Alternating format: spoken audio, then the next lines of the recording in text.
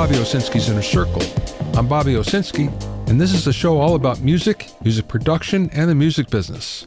My guest today is Paul Kopp from the Vienna Symphonic Library. First of all, there's good news if you want to press vinyl, and especially if you want to press short runs of vinyl. Well, what does a short run mean? Well, it's 50 copies, 100 copies, 300 copies. Usually, most pressing plants today are going to have a minimum of 300. And anything below that, they're not really going to pay attention to. And if they do, you're way in the back of the line. It might take you as much as 9 months before you actually get your product pressed. Well, a Taiwanese company called Mobinico has come up with a brand new pressing machine. And this is built from scratch. It's not based on the existing technology or any of the existing machines. This is brand new. And it's made specifically for very short runs of 50, 100, 200, not many at all. Now, if you talk to any pressing plant, they'll tell you that they're manufacturing probably as many records as they did in 1994. But the big difference is, in 1994, there were maybe 100 titles a week, and they were all doing like 50,000. Today, there's 1,000 titles, and they're all doing like 200.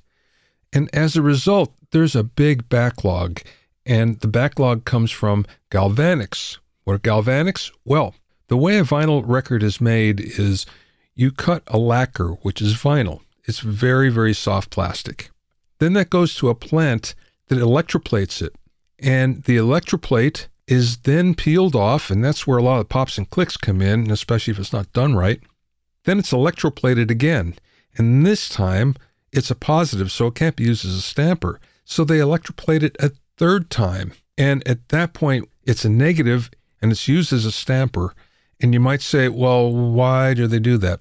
Well, stampers wear out. So let's say you're pressing 100 or 1,000, and all of a sudden your record blows up and you need 10,000. Well, you can't do it off of just one stamper. Maybe you're actually going out to different pressing plants and you're sending different stampers out to each one. But this process takes a lot of time. It's also not environmentally friendly, as you might imagine, so it can only be done in certain places. But that's what really gives the big backup to pressing vinyl. The cool thing about this brand new press is that it's auto-calibrating, so you're actually pressing records from record number 1. You might say, well, doesn't the current presses do that? No. What happens is they have to warm up, you press a few, then it hits the right temperature, then you actually go from there. And then when it's changing to a different product, a different stamper, it actually has to cool down again. This one is auto-calibrating, so there's no warm-up or cool-down. So how much does a record cost with this stamper? If you only want 25, and you can get a short run that's only that, it's about $630. And for 100, it's around $915. So when you think about it, that's $9.15 a record, which is really high. But the fact of the matter is, it's not that bad when you consider that almost everybody is selling direct anymore. So there's a pretty good margin there. You're probably going to at least mark it up by 100%. So that's not as big a deal as it used to be. So there's light at the end of the tunnel if you really want vinyl, because solutions are coming your way.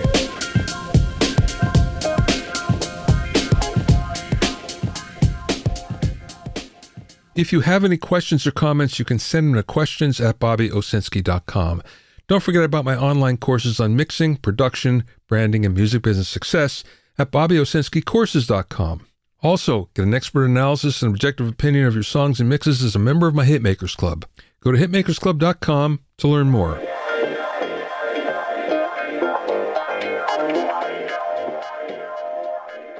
Now, as all of you have heard, there's a big computer chip shortage. And one of the things that really contributed to it was the fact that there was a huge fire. Actually, there were multiple fires that happened in different chip manufacturers. But one of the biggest one for the audio industry was a place in Japan called AKM. And in October 2020, there was a fire that was pretty major in that it took 82 hours to actually put out. At first, they thought it was just one floor of a 5-floor building. But when they get into it, they found out that parts of the building had actually collapsed, and there were major structural issues with the plant. Not only that, making computer chips, or LSI, which is large-scale integrated chips, It's a very clean process. You have to have clean rooms. And of course, with the fire, there's all sorts of smoke all over the place. So I'll basically shut the plant down. And at first, everyone was saying, okay, we're probably going to be able to fix this in 3 months, 6 months at most. And then when they looked at it, it was, oh, this is very serious. So as a result, audio manufacturers, keyboard manufacturers have been scrambling trying to get chips. AKM makes analog to digital converter chips and digital to analog converter chips, especially for the audio industry. And that's a high-end audio industry. It's the low-end. They have something for everyone, but they didn't when the plant closed. Now, that being said, they're now producing new chips. And they even started shipping at the end of January. This is because they're actually using subcontractors to do it. Everybody thought there's no more capacity anywhere, but they managed to pull it off. So a whole new line of ADCs and DACs are coming out. Deliveries down to about 3 or 4 months. So now manufacturers are kind of over the moon because a lot of those supply chain issues aren't as much of a problem anymore. Just for some background, AKM started making audio chips in 1980. They've had 2,500 manufacturers use their chips in over 3.5 billion audio devices. Yeah, they're big.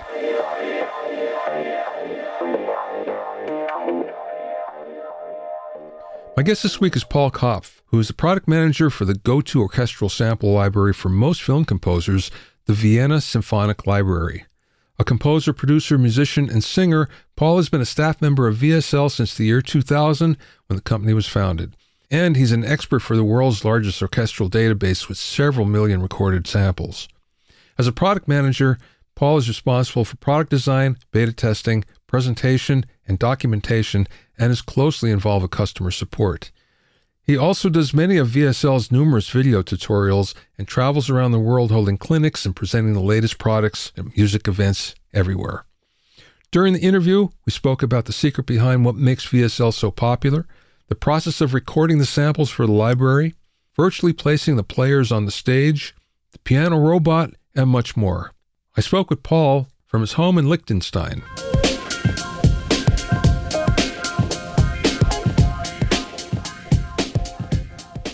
Let's start with your history first. Okay. Yeah. Well, I have a jazz background and I studied piano at the University in Vienna. And that one thing led to another. And I kind of came into the whole production thing and media music and some prop productions. And at some point, Herb Tutzmandl, the founder of the Vienna Symphonic Library, gave me a call and said, yeah, I need something modern to add to my orchestral scores that he was doing at that time. That's how we got acquainted. And when I found out that he was thinking about a sample library that could come up to his expectations as a great cello player, I just thought I'd support him there. He wanted to do a 1 or 2 year project. And then suddenly everything went very fast. And he was already thinking in very high numbers. Back then, a sample library was like 10,000 samples, maybe 8,000, Miroslav Vitus. And he was already going into this direction of 300,000-400,000 samples. And I was like, this is crazy. If you want to do this, you need support. And yeah, and it worked out so well that we kept on going since then. Let's just go back and get some history about the library then. It's fascinating, as I understand. The key point for making this whole endeavor interesting is the legato technique, connecting notes.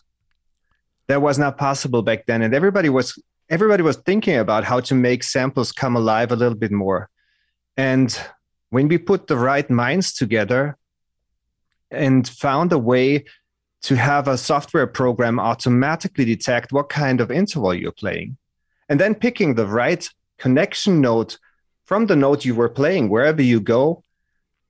If that happens within milliseconds, you're actually performing the instrument. You get the slides with the violin, you get the valves with the trumpet, always depending on what the instrument can do, you can replicate that on your master keyboard.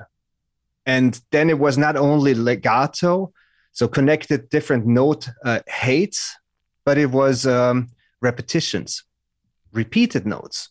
The same thing happens there. If you repeat a note and your trumpet is already filled with air, the next repeated connected note will sound different. Depending on your speed, if you're playing long notes repeated or short notes, all of these details, that was the key, that was our focus on capturing that with the instruments and then making it available for the musicians.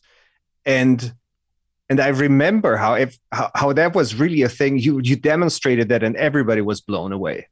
What's interesting there is you would think that would be fairly simple today with artificial intelligence to figure some of that out. But this was, 20 years ago? More than 20 years ago, yeah. And we also had this, we were working underground for at least 2 years to get something going. We had a private investor who thought it's kind of a crazy idea. No banks would support this, right? If you come up with an idea like this, they're like, where are the figures, where are the numbers, what are you projecting? And we didn't have any comparisons. So we could work for 2 years, and then we presented this whole thing first at the AES and then at the NAMM show. And the weirdest things happened, right? At the NAMM show, for example, we wanted to demonstrate this whole thing with a whole cube. It's an 11-ton cube, so that in the chaos and mayhem of NAMM, you'd be in a separate room that lets you listen to the samples. And there was a harbor strike. Oh. So the whole equipment just didn't show up. And we improvised and it worked out in the end, but there was some stress in between every now and then. Where was that? New York or San Francisco or? Los Angeles. Los Angeles. Okay. LA. Yeah. I used to work for an English console company called AMEC. They made recording consoles, and we were doing an AES show in New York, and the vice president of sales was very frustrated with the Teamsters getting the crates very slowly. And he mentioned about it, these people have just 2 speeds, slow and stop. And the next morning, there was the AES paper that comes out. He was on the front cover with this quote, and we found it on one of the consoles with a big red arrow through it. They were not happy, but it got even worse because then at the very end of the show on the loadout, we were the last ones to get our crates. And then when they opened up the crates back in the UK, one of the consoles had an open can of red paint all over it. So you have to be careful. With the unions. You have to be careful. I also remember that the shipping costs from Vienna, from Europe to the US were the same as getting the whole thing from in front of the NAMM show into the NAMM show. And we had our Austrian power horse guys who they built and designed this whole thing, and they had trouble with the speed there as well. But it worked. And I also learned the meaning of, sir, I can't let you do that. Yeah, right. You're stepping up 2 steps on a ladder and somebody's pulling you off again because of the danger. Yeah, it's fun. Tell me about the recording process. The samples, every single one of them, just sounds so beautiful. How long does it take to record a sample, and what's the process? The whole process of recording an instrument takes years, depending on what the instrument can do. The piccolo flute is not as expressive as a solo violin. With a solo violin, I think our first run through there was 200,000 samples. So there are a few factors that are important. First of all, the venue must sound good and the recording equipment must be okay. Second, and very important, is that the musician feels great in this hall, wherever they're recording.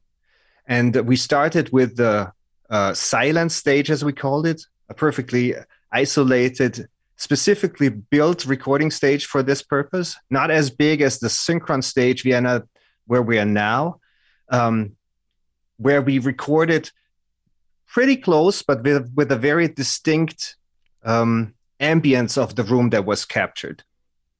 Right now, everybody says it's dry samples. It's not really dry. It has this kind of touch of the silent stage, but it's on the dry side. When you record that, the challenge is to get everything, to make everything connect to each to every different articulation. The staccato in this certain range has to have the same sound as the legato in this certain range, as the repetitions. And that's easy in the comfort zone of each instrument, but it gets harder the higher or lower you get. And keeping that balance and having that feeling to make sure that everything fits. If you switch between articulations that may have been recorded, I don't know, half a year apart, that's pretty tricky to just catch up and make sure that everything fits well for the musicians, for the recording engineer. And that's a very important part. Yeah. Well, I would think that just from sample to sample, the consistency that you need must be really difficult. Consistency is important. Musicality is important.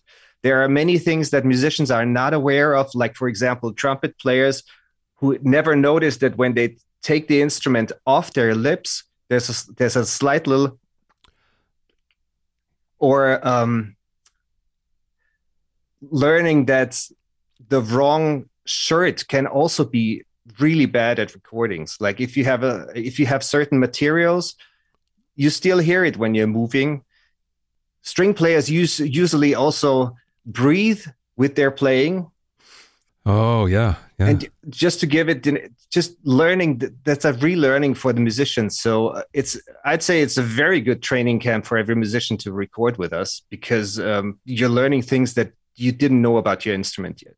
I bet. And you're also developing, like, I know a trombone player who said he's got like extra muscles from this kind of training, because we have to push the musicians as well.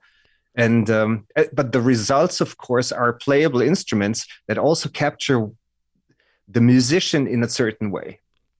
So you went from silent stage to another stage, right?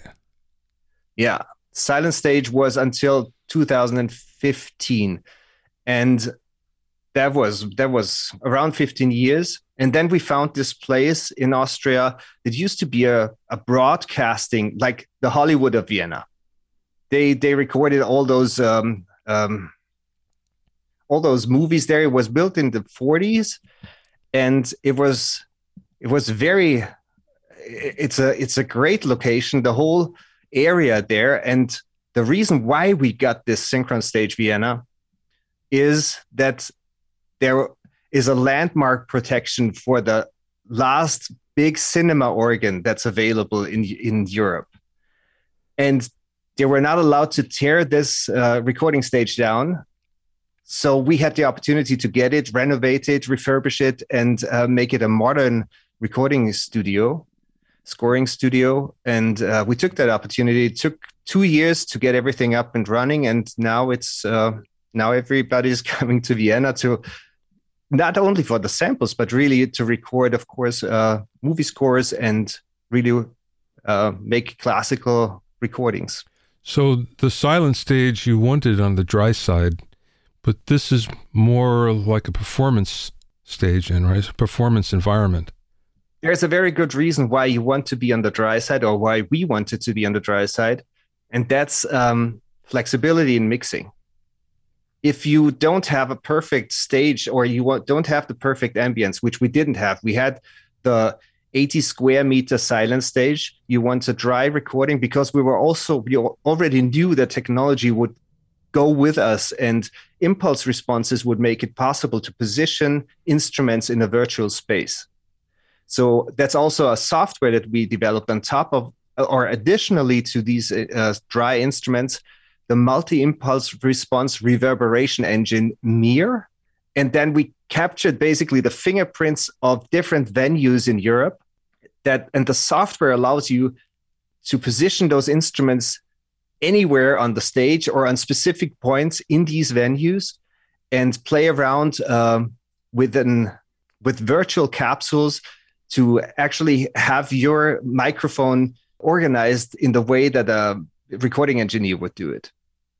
So that there was always a concept that went hand in hand, the dry samples and the impulse response reverberations, that depending on where you are with your instrument on the stage, the software is picking the right impulse response for you.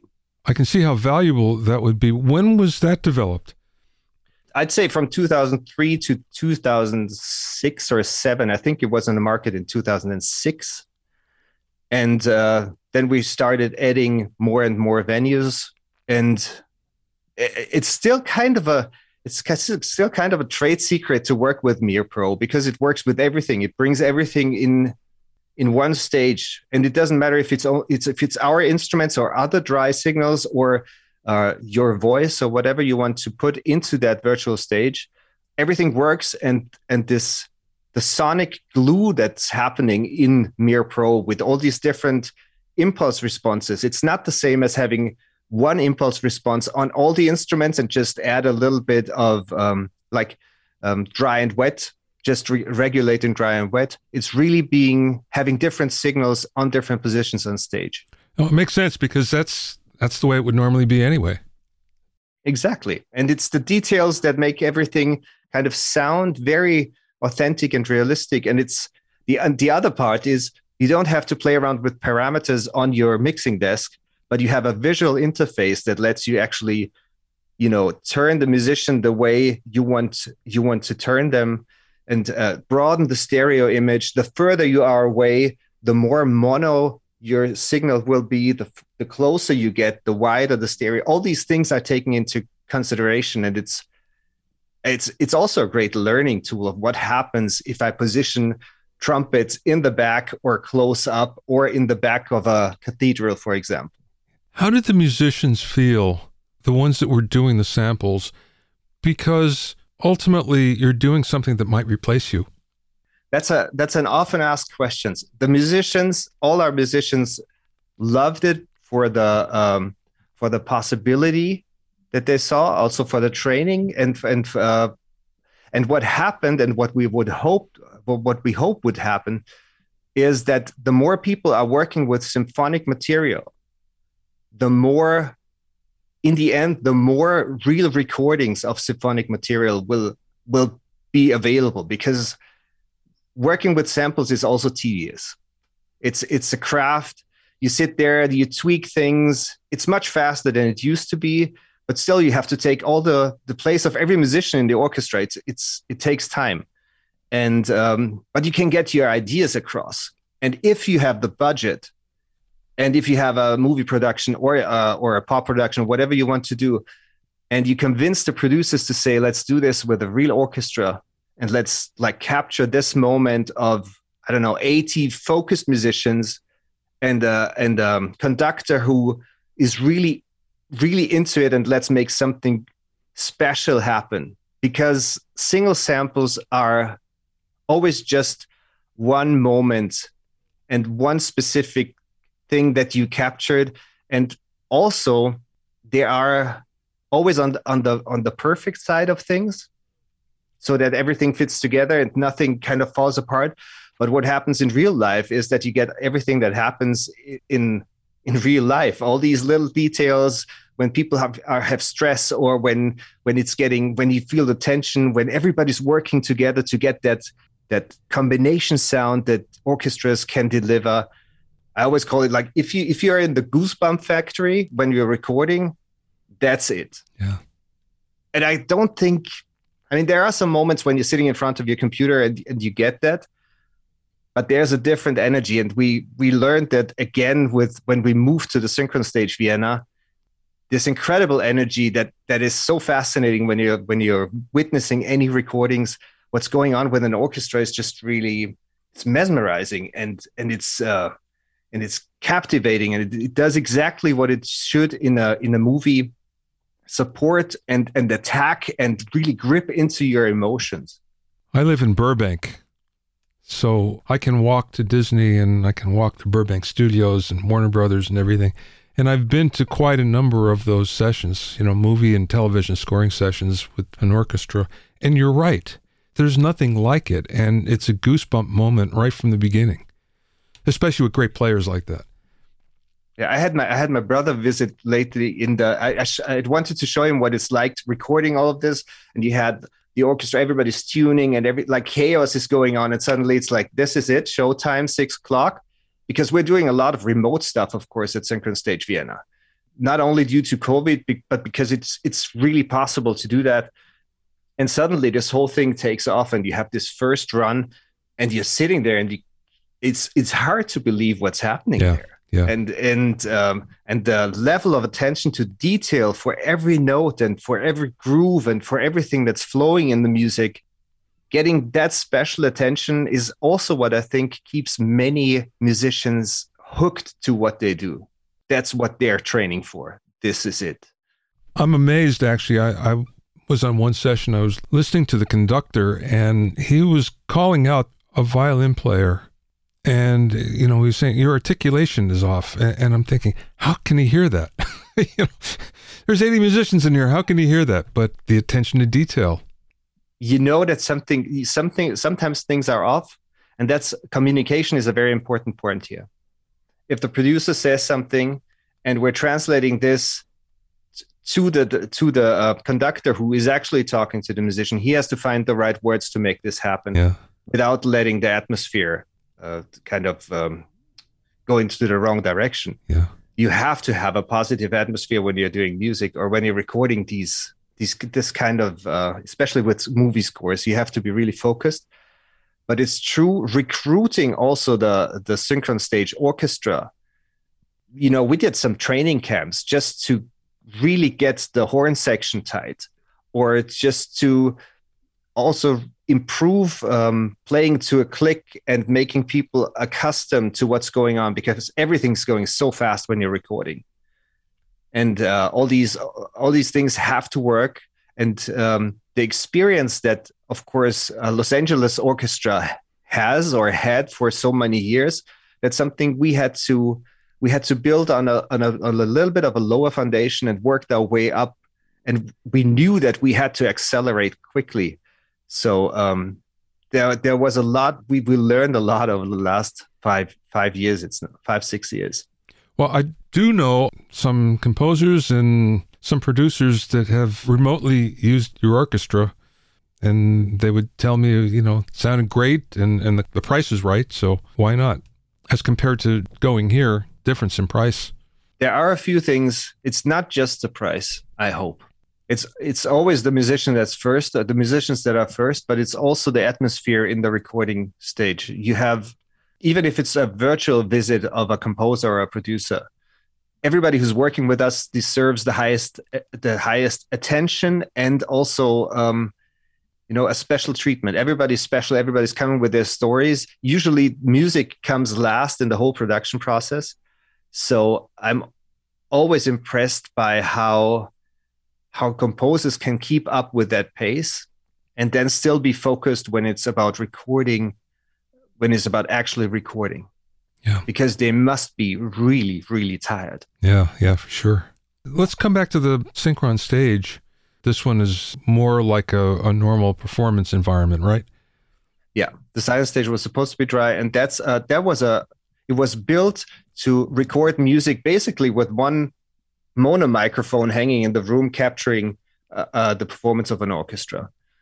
And that kind of special, so keeping basses under control, letting the high frequencies soar, the sound of the synchron stage is really something else. And when we refurbished it, there were some alterations that were done over the time, like some changes in the walls, and we built everything back. And that kind of gave that signature sound of the synchron stage Vienna.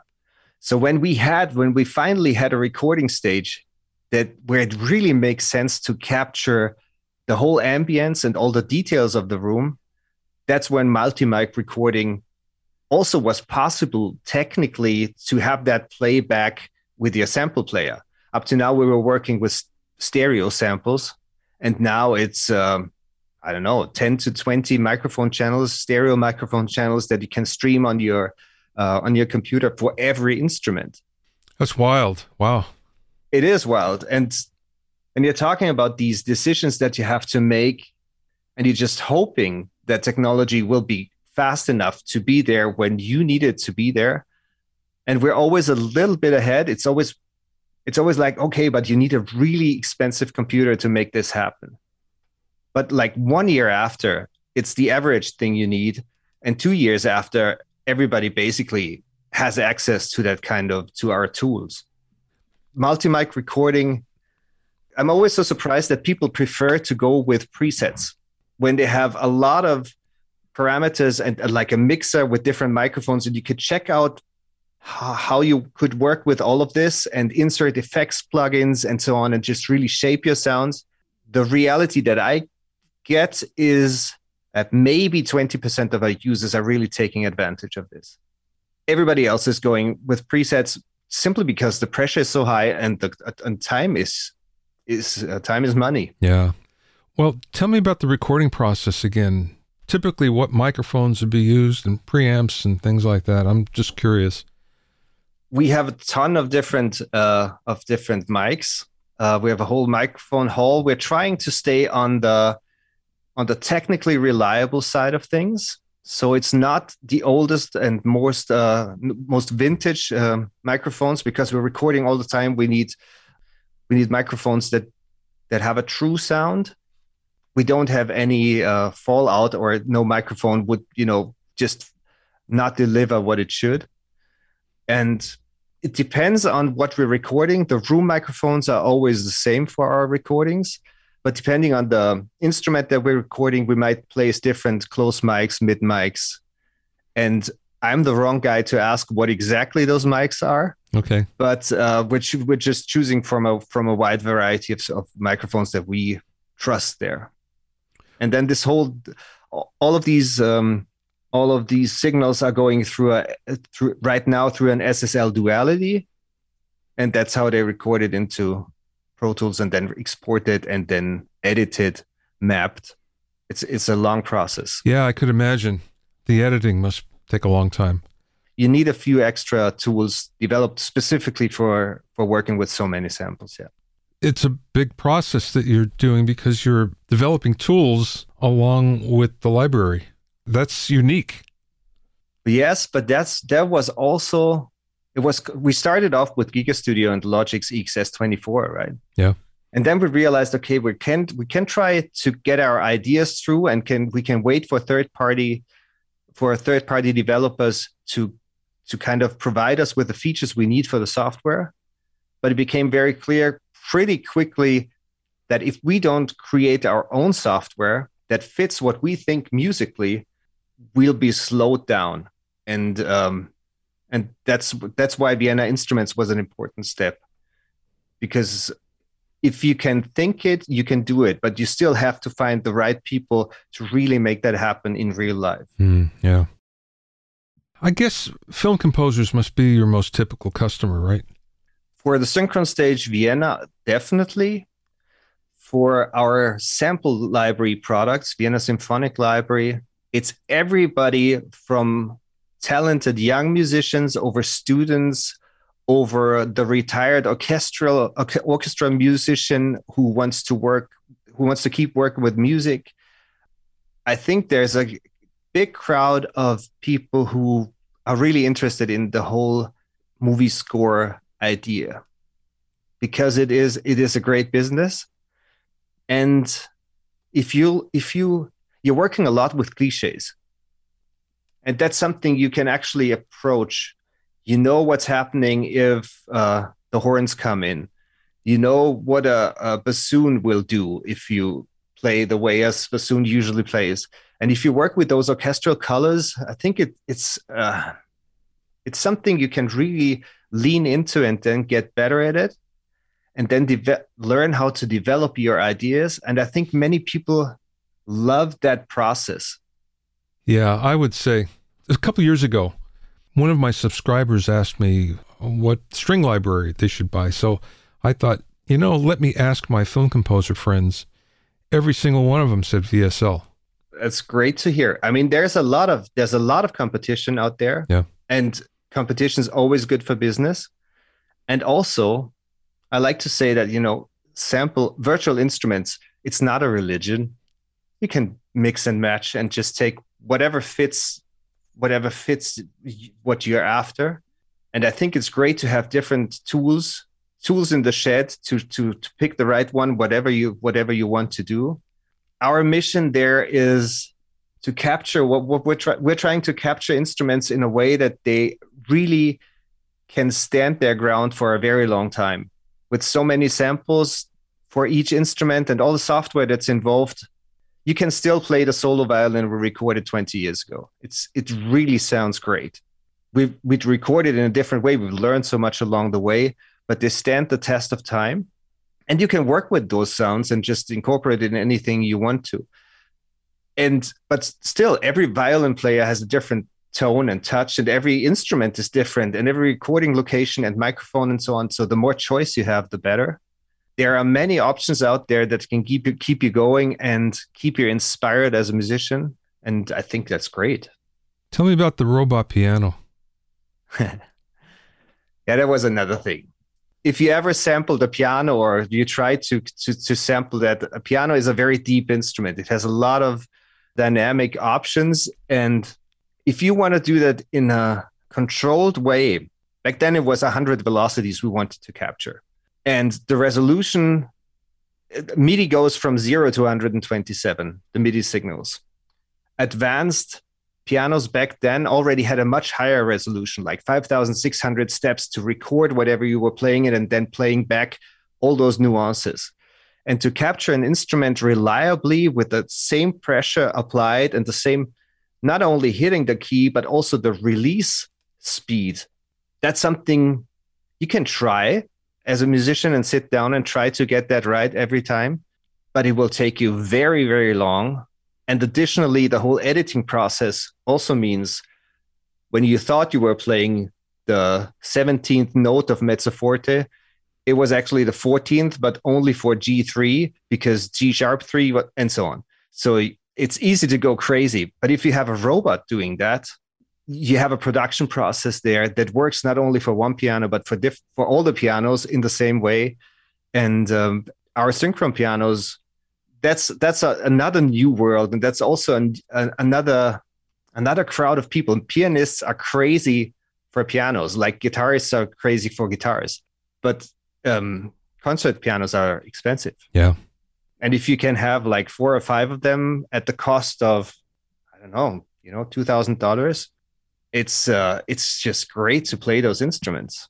And I can see how you can get addicted to that. And whenever we announce a new piano, everybody's like, oh my God, it's a new piano. And with a piano, you have the same problem as you have in your home.